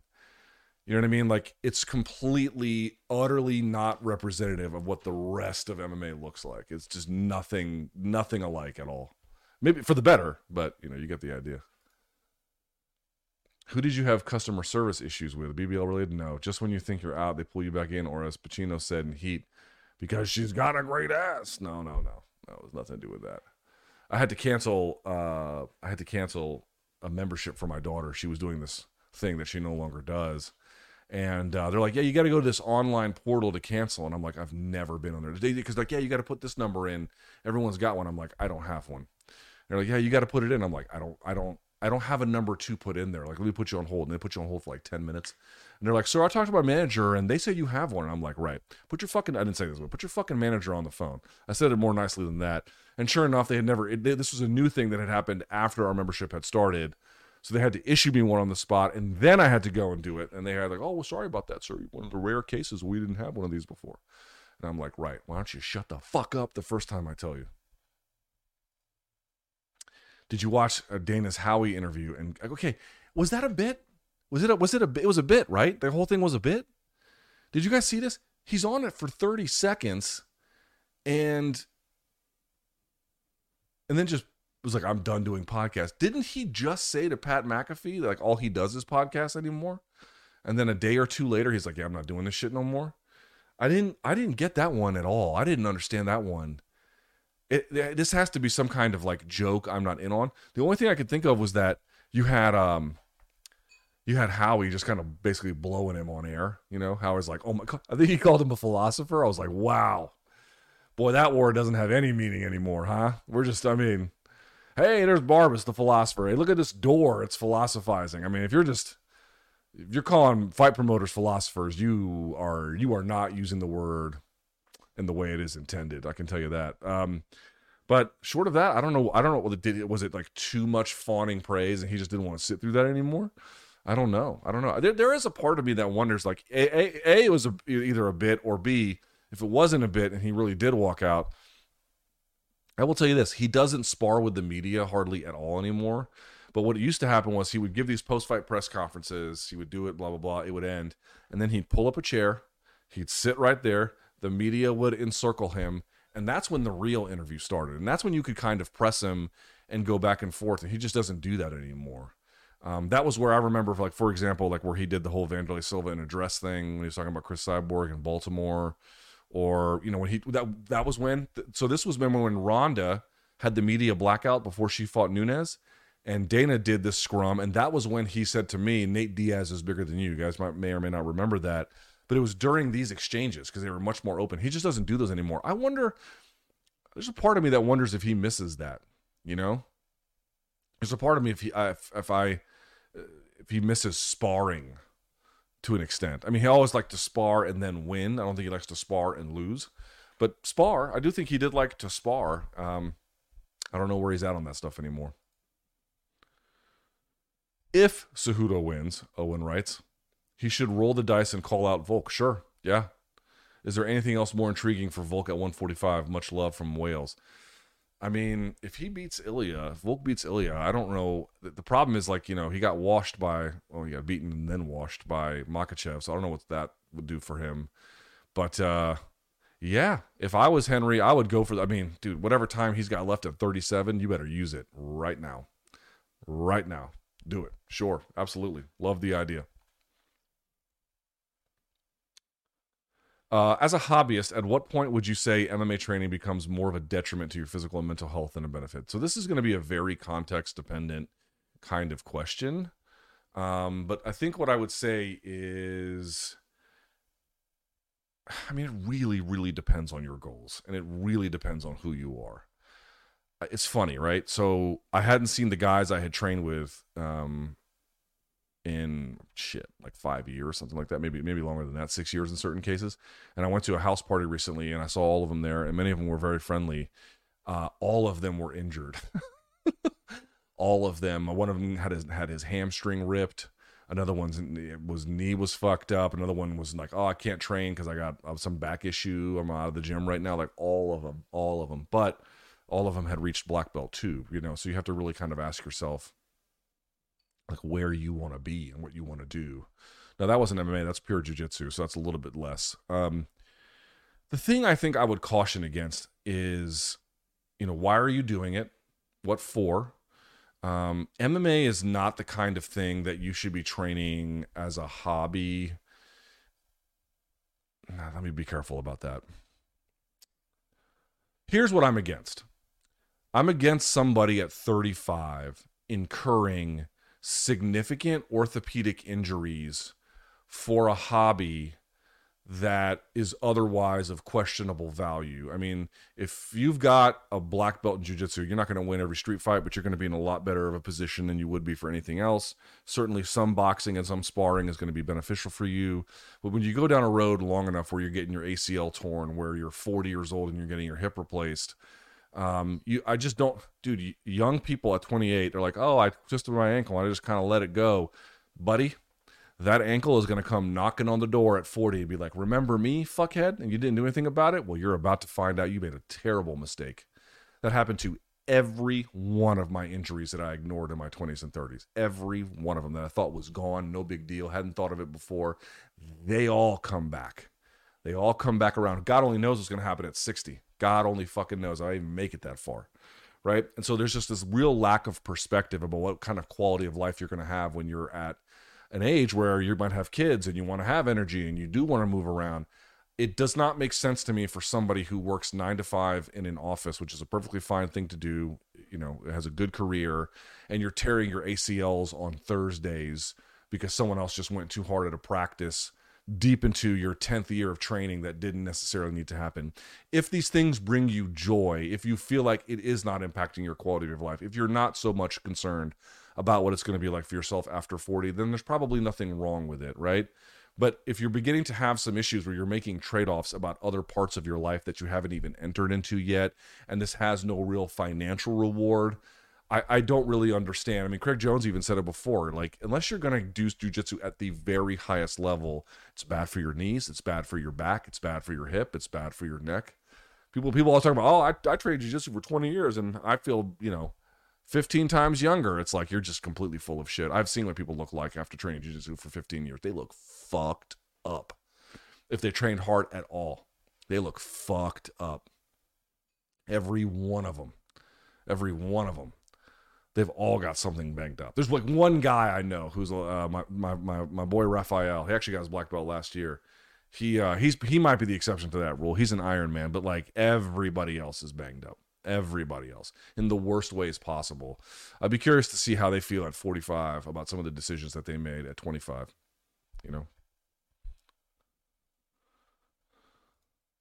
Ben says, I don't know. Here's $5. Thanks, Ben. All right. He asks, Lazy Bed, caught you on the Halcyon pod last week. Good stuff. I'm wondering if you've had a favorite interview where you were the subject and not the interviewer. I generally don't like doing interviews about me. I don't think I'm that interesting, or I just don't like talking about it that much. I'll say that one was one of the ones I'd enjoyed the most in a long time. I mean, probably the Rogan one, either we didn't really get into me at all, I guess, so that wouldn't really make a difference. You know what? I did one with Shab. This is true. I did one with Shab before I signed with Showtime. I ended up doing a shitload of views. I was like really happy about it. He interviewed me in front of Compass Coffee. What road was that? Was that 9th Street? It was nearly 9th and Rhode Island, Northwest. And I got to talk about my life in that one a little bit. That was a cool thing. So probably that is what I would say. Paulie asks, when you and BC fly with Delta, are you in the same section or are you very particular about how you travel? Buddy, as long as we're flying, I don't think we're asking too many questions. With Valentine's Day being on Hump Day and Ash Wednesday, how many heathens do you think sinned by putting meat in their mouth? Probably a gazillion. Probably a lot. I saw those donks coming out of the church. There's a church right by my house. I saw them coming out. God bless them. Whatever gets you through your day. I get it. But how many of them were doing the boot scooting boogie on the dance floor later on that night? I don't know.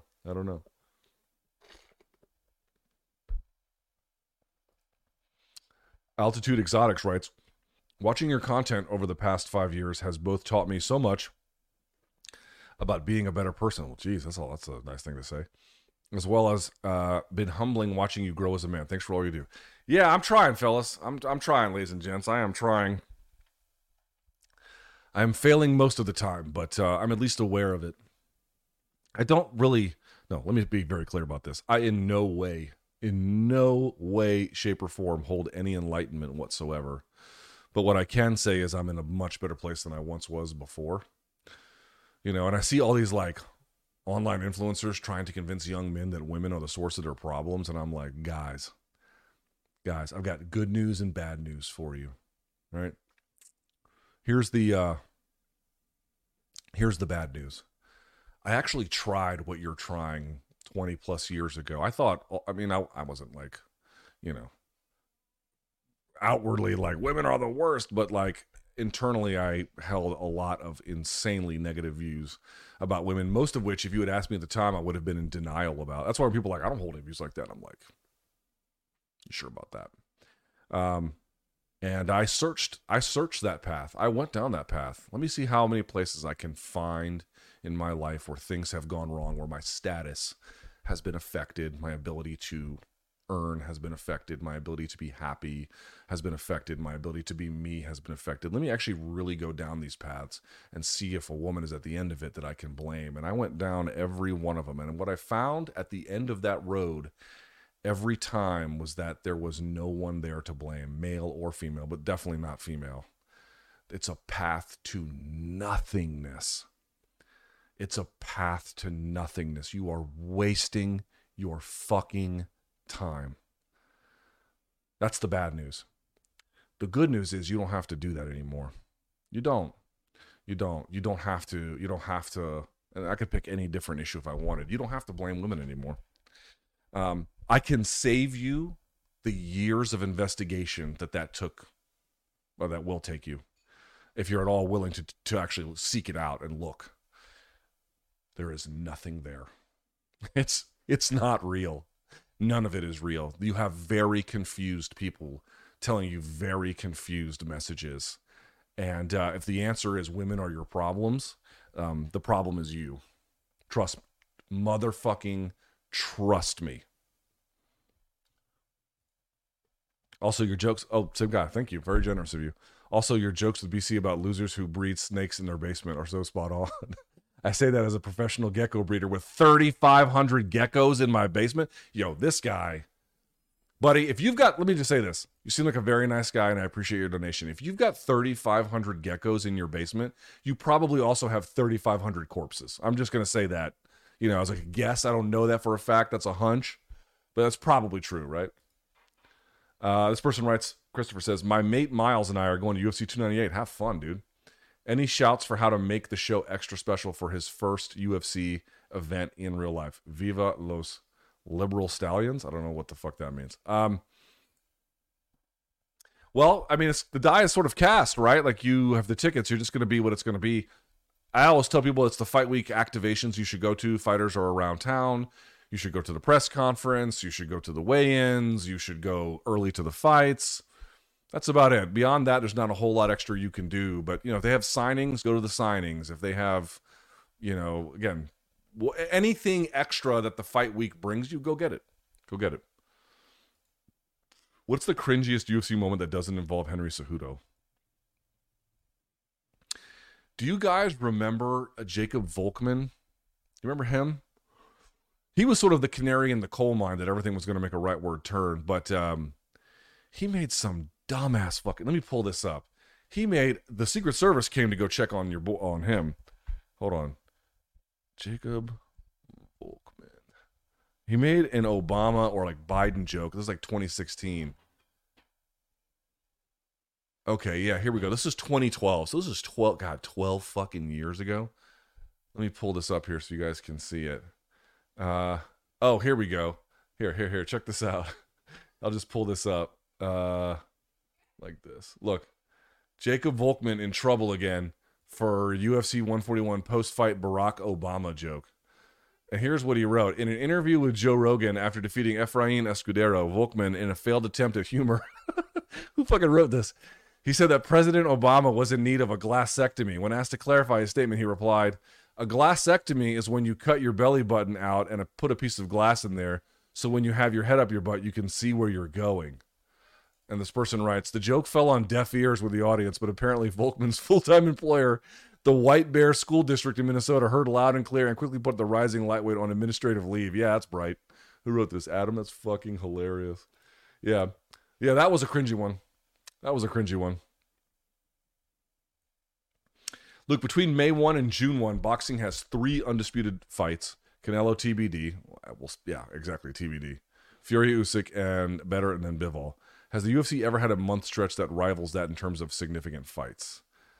I mean, dude, the UFC 100 had a lot of those. You know, you had the heavyweight title fight. You had the welterweight title fight. And then 101, correct me if I'm wrong, was BJ Kenny Florian, and then Anderson Silva was on that card as well. Yeah, I mean, they've probably done that. Yeah. So, yeah, I mean, don't get me wrong, that's a great stretch, but UFC's had some good ones. I channeled my inner BC and made a terrible choice while in DC last week for work. I got my hair cut at Great Clips, and I look pretty fucked up now.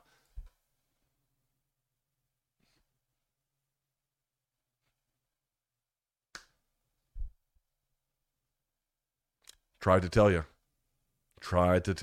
All right, let's see if he replied to the question. Let's see what we got. Oh, Jesus. Just record an audio message. Here we go. Stats. I asked you what the most likely main event finish was going to be. So it's Volk decision, Volk stoppage, Ilia decision, Ilia stoppage. 40% have Volk by decision. 27% have Volk via stoppage. 27%, oh, that's interesting.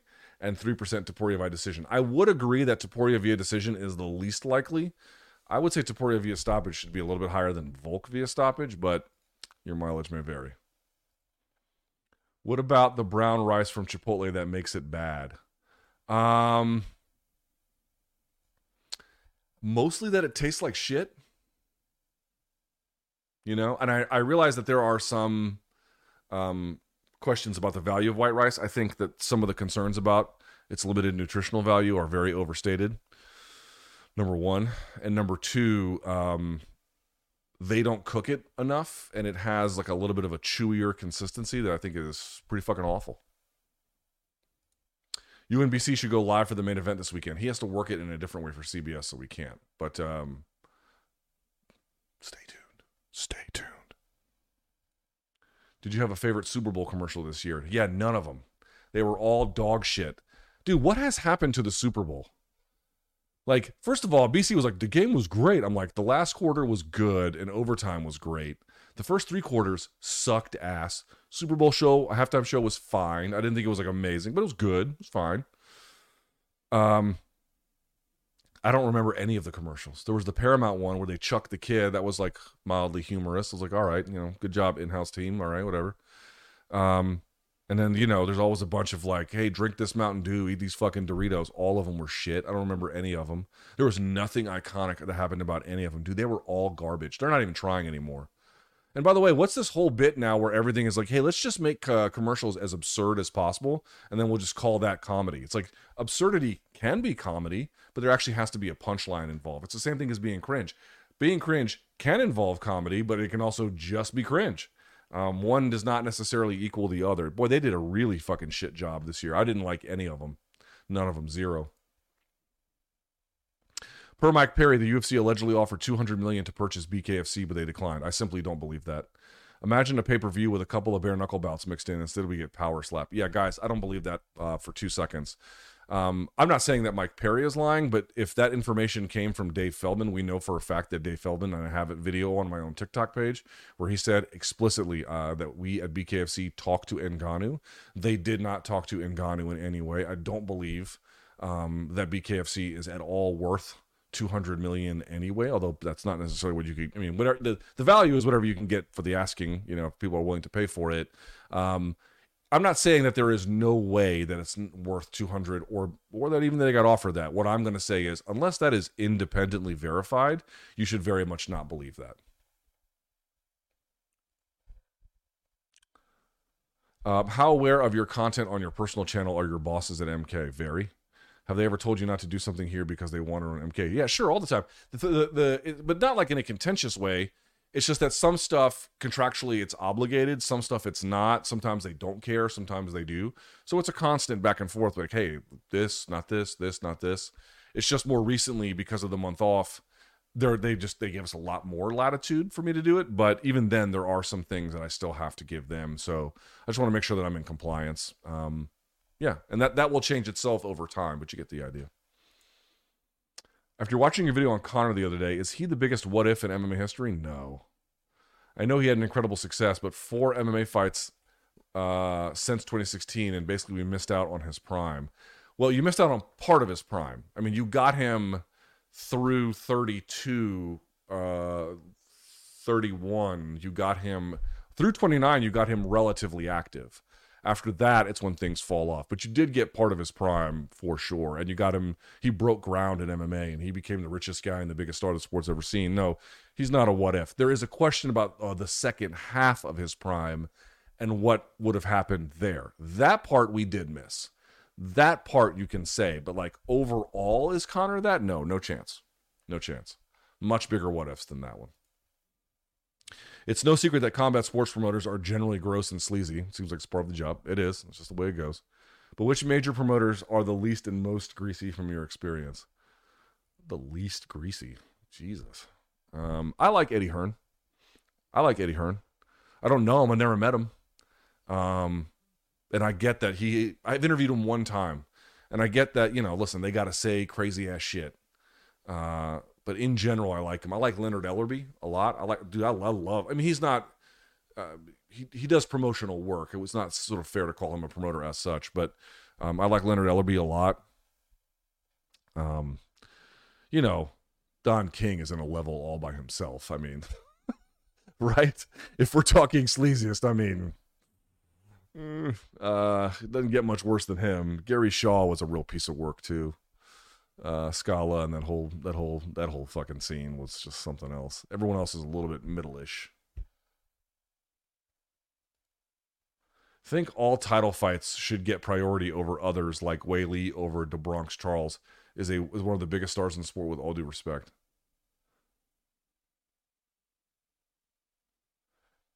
I do think title fights should get priority, yes. I know DeBronx is a big star. If he's not fighting for a title, I don't think, under the rarest of circumstances, should that go over somebody who's as good as her in a title fight. Yeah, sorry.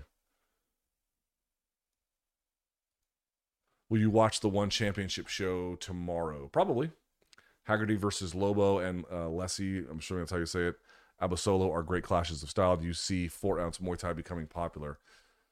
So I think 4-ounce Muay Thai has enormous potential. I just don't know if it has a potential with one.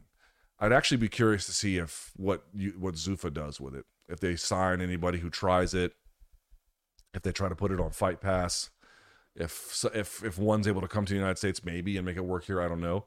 But I actually feel like 4-ounce Muay Thai is the first thing I've ever seen that could actually not challenge MMA exactly, but somebody who can offer a striking alternative that MMA fans can really gravitate to. Glory used to be that. It's not anymore.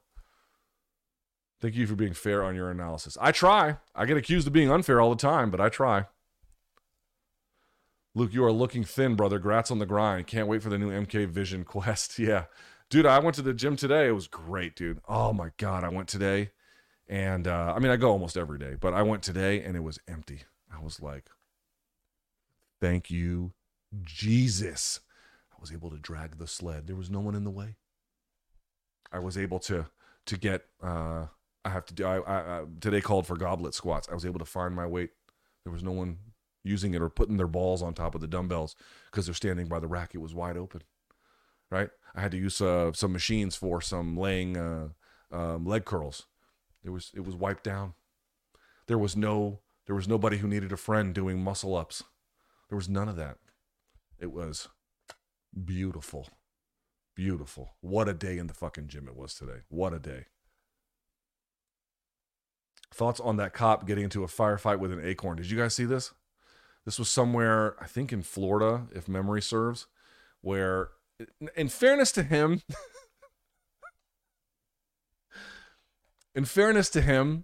have you ever heard an acorn hit the top of a car? It is loud as shit. Okay, it's very loud. I've heard it. You're like, damn. But this jabroni, oh my God, he does the tumble a couple of times, just empties his fucking pistol, and declares that he'd been hit, and you're just like, oh my God, dude. When did my stepfather was a cop. I had a stepfather for 5 years. He was a cop in Washington, D.C. for 30 years. I don't recall him being so afraid of everything. In fact, I recall quite the opposite. Now, maybe I didn't know him well enough because I was a kid and I wasn't able to really inspect, but I don't ever recall him being jittery. I don't ever recall him being easy to shake. I remember him actually being the opposite of being like cool, like hard to rattle, hard to get emotional. I only ever heard him yell one time in like 5 years, I don't get it. I don't get it. MMA On Point posted a video reacting to your posts Age of Decline. They looked at all UFC fights and found that age was 33 for title fights and 34 for non-title fights. Have you seen it? And what are your thoughts? I have not seen that. Someone else told me about it, and I have not seen it. But what I would say is they do great work. I love those guys over at MMA On Point. And it's funny, somebody else, I don't know who it was, I don't have it in front of me, somebody else sent me some analysis that they looked at in terms of performance, and they also found that the magic age of decline in title fights was not 35, it was 34. 34 is when you really began to see the drop off, and they actually showed me the bar chart. I wish I could find it. So that means you have two different entities coming to the same conclusion independently. That usually tells you there's something to it, But MMA on Point is the best, and thank you for your donation. Anyway, getting back to the cop car, like what do I, firefight with the cop car? He lost his job for that, which I feel bad. But dude, let me just say, if your temperament is so shitty and you're so afraid that a noise like that gets you to fucking Paul Blart yourself onto the ground and then empty your fucking, luckily no one was hurt. The guy that I had arrested was sitting in the goddamn cop car. If you're not, you shouldn't have a firearm for a job, right? If you're that jittery, this is not the job for you. We need somebody who's a little steadier. Where were you during the O.J. Simpson sentencing reading and trial? I was in 10th grade. 9th grade and 10th grade.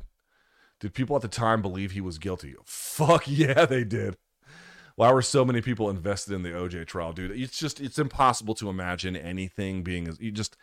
Culture is so broken and everyone's got their own, these little enclaves of popularity, and we don't have unifying forces in culture the way that we used to.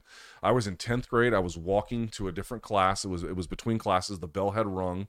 And so I was at Valdosta High School. This was in Valdosta, Georgia. And I'll never forget, I was this girl I went to, we weren't dating. She was like one of my classes. And I remember seeing her in the hallway, and she goes, "Did you hear?" And I said, "Hear what?" And she goes, "OJ not guilty." And I was like, dude, we all thought, even with the prosecutorial issues that they had, and again, I'm just a white kid living in Georgia. I don't know what LA politics are like or anything else like that. We all thought he was going to jail forever. Like, all of us thought. We were shocked. I was absolutely blown away. I could not believe it. But then you get the bigger story, and then you're like, not that I don't think he's guilty. I mean, I think he's guilty as shit, but you sort of understand how Cochran was able to get him off, issues with police misconduct, issues with police racism, issues with distrust in the LAPD, all this kind of stuff. He didn't prove that OJ didn't do it. He proved, or rather, he was able to enforce that there was reasonable doubt. 355 versus 70 fights you'd like to see at 65. Ooh. Islam versus Leon, I would take that. If you could get down to one that far. Again, assuming he could get down, I would say Arman versus Rakhmonov. Be kind of interesting. And then Colby versus like Dustin, I guess, something like that. Watching RoboCop last weekend, I'm concerned Dern has not addressed striking issues in wrestling to deal with Lemos. Why do you think these have not been addressed in the way other high-level grapplers such as RoboCop have?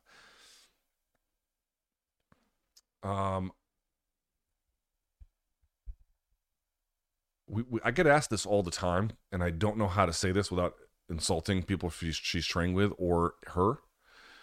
But whatever she's doing or whatever the people around her are doing, they have failed. Not permanently. I'm not suggesting that there is no way to go back, but it is a huge problem. It's a huge fucking problem. Her development has been handled poorly. I think some of that goes to her gym hopping. My understanding is not having the kind of training schedule for MMA early on that she probably should have. But since then, I don't really know. Like, there's been no development in her jab. There's been no development in her wrestling. There's been just no development. Who do you attribute that to? Her people? Combo of both? All right, let's see if BC got back to me. Nope, not yet. I mean, I don't know what the fuck he's waiting on, but there you go. Full camp BKFC bout, Mike Perry or Canelo? I'd still go with Canelo, but I tell you what, BKFC is a little bit just about being a fucking dog, and Mike Perry excels in that format. In terms of fighters you should interview, you need to narrow it down with a Google Doc of all the fighters and MMA personalities who don't hate you. The problem is I don't know. Some of them will tell me. Some will be like, hey, I don't fuck with you. I'm like, all right, I'll take it. Deal. Fine. No problem. But then some Won't. And then you just have no idea. Luke, plans to write to the U.S. government officials to get them to sanction India, not because of rising authoritarianism, but making Power Slap popular. It's unforgivable. I agree. Again, if you like Power Slap, it's almost certainly because you have the fighting palate of a toddler. You have no concern at all for like what's good. No value of it. I think we agree the UFC is a monopoly, but how would that be resolved? Any number of ways. You think regulators would break them up? I don't know. Cancel contracts and make them all free agents? No. Is there a fix? They are so ingrained. So there's two possibilities is the basic answer. There could be other fixes, but the two basic ones would be keep it a monopoly. Just keep it a monopoly. Ingrain that in law. Codify that in law. But then, of course, make a union, blah, blah, blah, and then you could live out that scenario. I don't know if that's the best scenario, but that's one thing you could do, right? The other one you could do is the Ali Act extending to MMA. And I know a lot of folks don't want that, but you're asking how to resolve something like that. That would be one mechanism. Also, I would just say that if not, it won't happen in this one in April, but the second antitrust trial, if they get injunctive relief at the second antitrust trial and then their contracts get changed, all UFC contracts get capped at 2 years, that would transform the industry as well. As someone who signed up to likely be shot at plus blown up for a living, what do you think about Dana White is calling all MMA media wimps and pussies? I don't really... I get asked this not all the time. I get asked this fairly regularly, you know? And it's... I don't really... I never have... I don't know how to explain this exactly. How do I say this?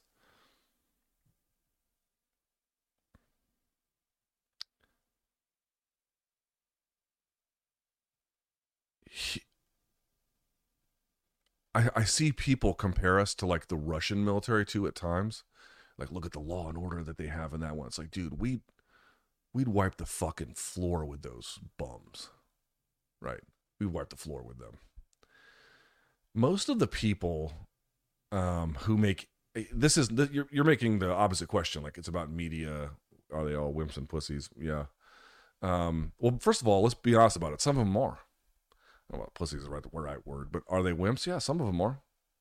I don't mean like physically. I mean like from a character standpoint, you know, like just never going to bother holding power to account, never going to bother asking difficult questions, never going to bother trying to do the right thing by the people who need it most. Yeah, some of them might be, you know. So there's something to be said for that. But, you know, if I was looking at promoters, you could make a very similar kind of claim as well. But like sort of reverse engineering it where, you know, people who make claims about in the military, this is not what he's doing, but it's like, dude, you don't know what you're talking about. You don't know these people at all. And I don't really know who's in the current stable, but I know who I was around. And yeah, you're super wrong. Like, you can make a lot of different claims about these guys. Like, are they morally heinous or flexible? That's a claim you can make. Are they people who otherwise, but for this career, would have won Rhodes scholarships? Maybe not. That's a claim you can make. But when it comes to like their actual toughness, and I, you know, not them being tough doesn't make me tough. I understand that, but I'm just not going to. I'm just never going to be lectured by somebody who's not been through that or an equally difficult commensurate experience ever. It is like the buzzing of fucking flies to me. I almost don't have a take on it because it is so remote to my line of thinking. It is so far away from anything I consider even worth pondering that I'm like, I couldn't even possibly fathom a reaction to it in a way that would make a difference to any of you. So, you know, on some level, I don't think that he's necessarily saying nonsense. On another level, it's like, you know, I mean, bud, you're not talking about, you know, you can think you're talking about me. You're not talking about me. You don't know me. Thank you, John, or Joe, excuse me. Does this mean like Asians versus Latinas? What are we doing here, fellas? Like, Getting the horny police on me here? What are we doing? What's more important in terms of becoming a popular UFC fighter? Having an exciting fight style or repeating far?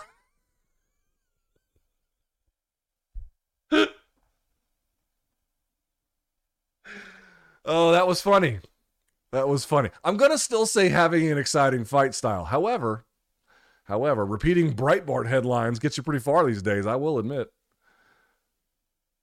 I fed the Vanderlei in a dress line to Dana. Hashtag proud. You would. Wasn't the nicest thing. Wasn't the nicest one. What's up, Kevlar? There you go. Super sticker. Thank you, bro. Here we go. How serious was GSP about wrestling in the Olympics? What were his chances? Close to zero. He had very good wrestling for MMA. He did not have very good wrestling for the Olympics. I know he trained with some of those guys, but that doesn't necessarily tell you a whole lot. He was a dynamic athlete, and maybe if he had tried that from day one, he could have done it. But I don't think people understand how big that gap is between like good MMA wrestler and Olympic level wrestler. It's a yawning gap. Anytime they announce Riyadh season, I put on Houthi anti-Saudis.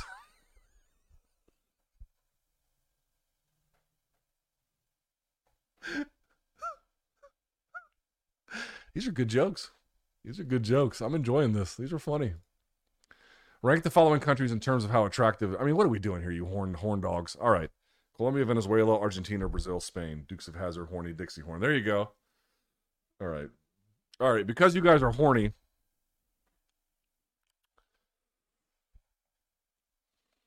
Now, this is not, I'm going to base this on, I've not been to all these countries. I've been to Colombia and I've been to Spain. I've not been to Venezuela, Argentina, or Brazil, but I've talked to many people who have. I'm going to say Colombia and Venezuela are probably neck and neck from what I understand. I'd put Brazil after that, then Argentina, then Spain. I'd put Spain last among those. Yeah. The Spanish are very different than people from Latin America, not just in culture, but like, again, I've looked at my wife's, Ancestry yeah, that's right. I have 23andMe. She has Ancestry, and she's 50% indigenous, 50%.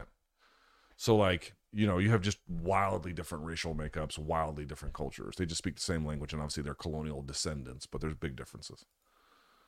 Zuckerberg versus Musk in Power Slap. Only if they both suffered irreparable damage would it be something I cared about. Do you not secretly love wooing? It's terrific. It's only terrific if you're a low-level primate and that's your mating call when it's like mating season.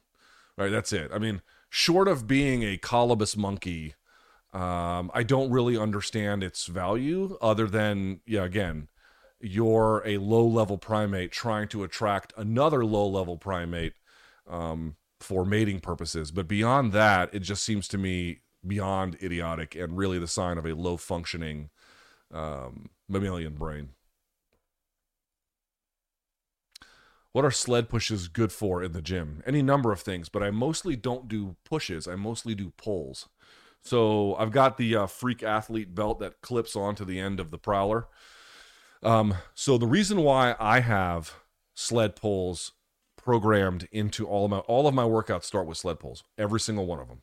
I have the M1 tank at home for any kind of workouts I do at home. I use the Prowler at the gym. For me, remember what I told you about: ankle, knee, hip, shoulder. These are the issues I'm trying to repair. I'm trying to get stronger, yes, but I'm trying to bulletproof and fix all of these issues that I've had. So the reason why they program for me the sled pull is, one, it's a good warm up because you can calibrate, you're not putting a lot of stress on your body the faster you go, or you can calibrate how fast or slow you go. You can make it cardio, you can make it not, you can make it technical, you can make it not. But for me, if I'm walking backwards, the knee goes over the toe, and then the ankle, all the little muscles in the ankle and in the foot and all the way up get stabilized as you go to that knee over toe position to walk backwards. It's about strengthening my feet. It's about strengthening my ankles.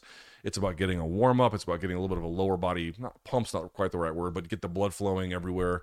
But it's mostly about ankle and knee and foot rehabilitation / strengthening through a warm up exercise.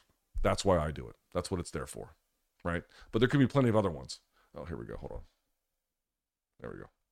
There could be plenty of other ones as well. That's just what it is for me. All right? All right.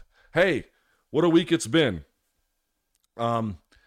Stay tuned for some stuff related to 298 coverage on this channel. You'll get the post-fight show on the MK channel. I'll see you there after that. But we got plenty of more stuff, plus the breakdowns that are going to be happening next week for the main event and everything else that'll happen on this channel as well. If you haven't already, going to be some goodies here along the way. Okay? YouTube.com/LukeThomas/join is the best place you can go for that. Thank you to everyone who watched today. I greatly appreciate it. Enjoy the fights. Be safe. Have a good time. And until next time, stay frosty, y'all. Peace.